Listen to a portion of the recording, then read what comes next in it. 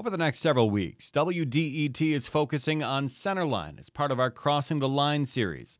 The project examines what separates us and unites us as a region here in Metro Detroit.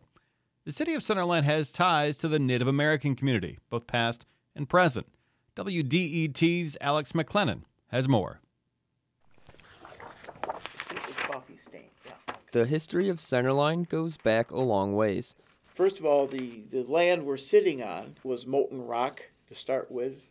That's Wesley Arnold. He's a local historian.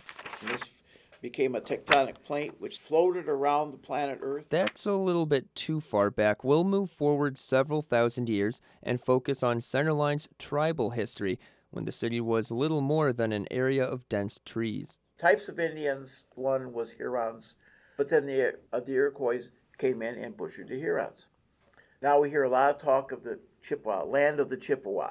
And there is a reason why we're using the word Indians instead of Native Americans, but we'll explain that later.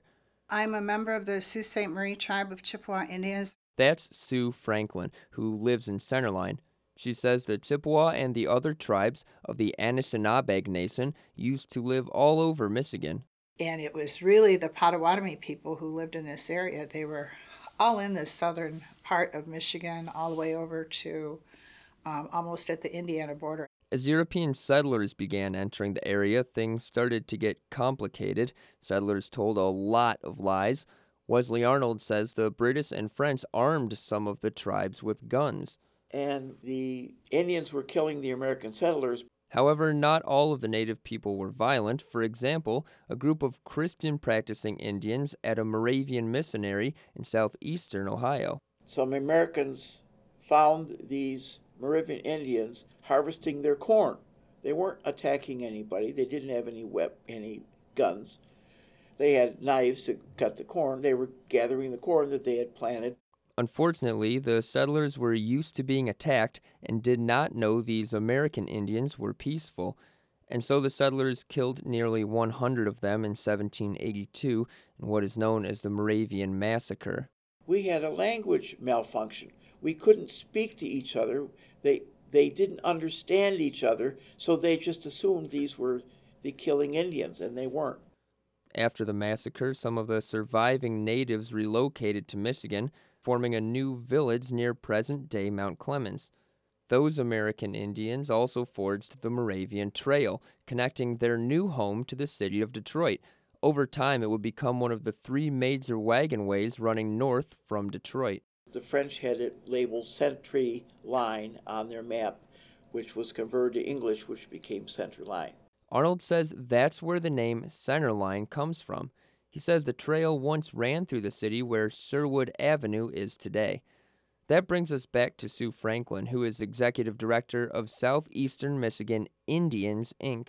Most of the treaties that were written between the federal government and Indian tribes across the United States referred to us as North American Indians.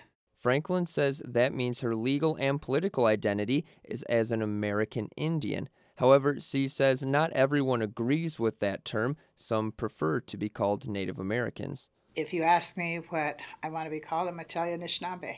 That's the nation that my tribal nation falls under. And so we use it interchangeably, Native, Indian, and there's some people, like I said, that don't like it. I don't mind it. Southeastern Michigan Indians is a nonprofit center based in Centerline. The group provides a variety of services to what Franklin says is a sizable American Indian community. If you take all of the Native people that are here in southeastern Michigan, roughly a 7-county area, it is more highly populated with Native Americans than any one of the tribes. Franklin says that adds up to about 42,000 people in the region. She says her nonprofit also works with tribes on the state level on causes such as commercial tobacco prevention. A lot of people think tobacco is just tobacco. We use traditional tobacco for spiritual purposes, which is acceptable to us. The commercial tobacco is what the tobacco industry pushes. It's so addictive and causes so many health consequences. Franklin says tobacco is part of her people's creation story. They believe tobacco was the first plant put on Earth by the Creator. That's why it has such powerful effects. However, Franklin says what they call ceremonial tobacco is much different than the form used in cigarettes. So we've worked all over the state on that with smoke-free housing initiatives with the tribes, as well as some of the stuff that's on vaping now. While the nonprofit works with Native Americans from all around the region, Franklin says Southeastern Michigan Indians, Inc. has called Centerline home since 1990. This is a wonderful city, and my husband and I also bought a home here about 8 years ago, and we live here as well, so this is home and home to us. I'm Alex McLennan, WDET News.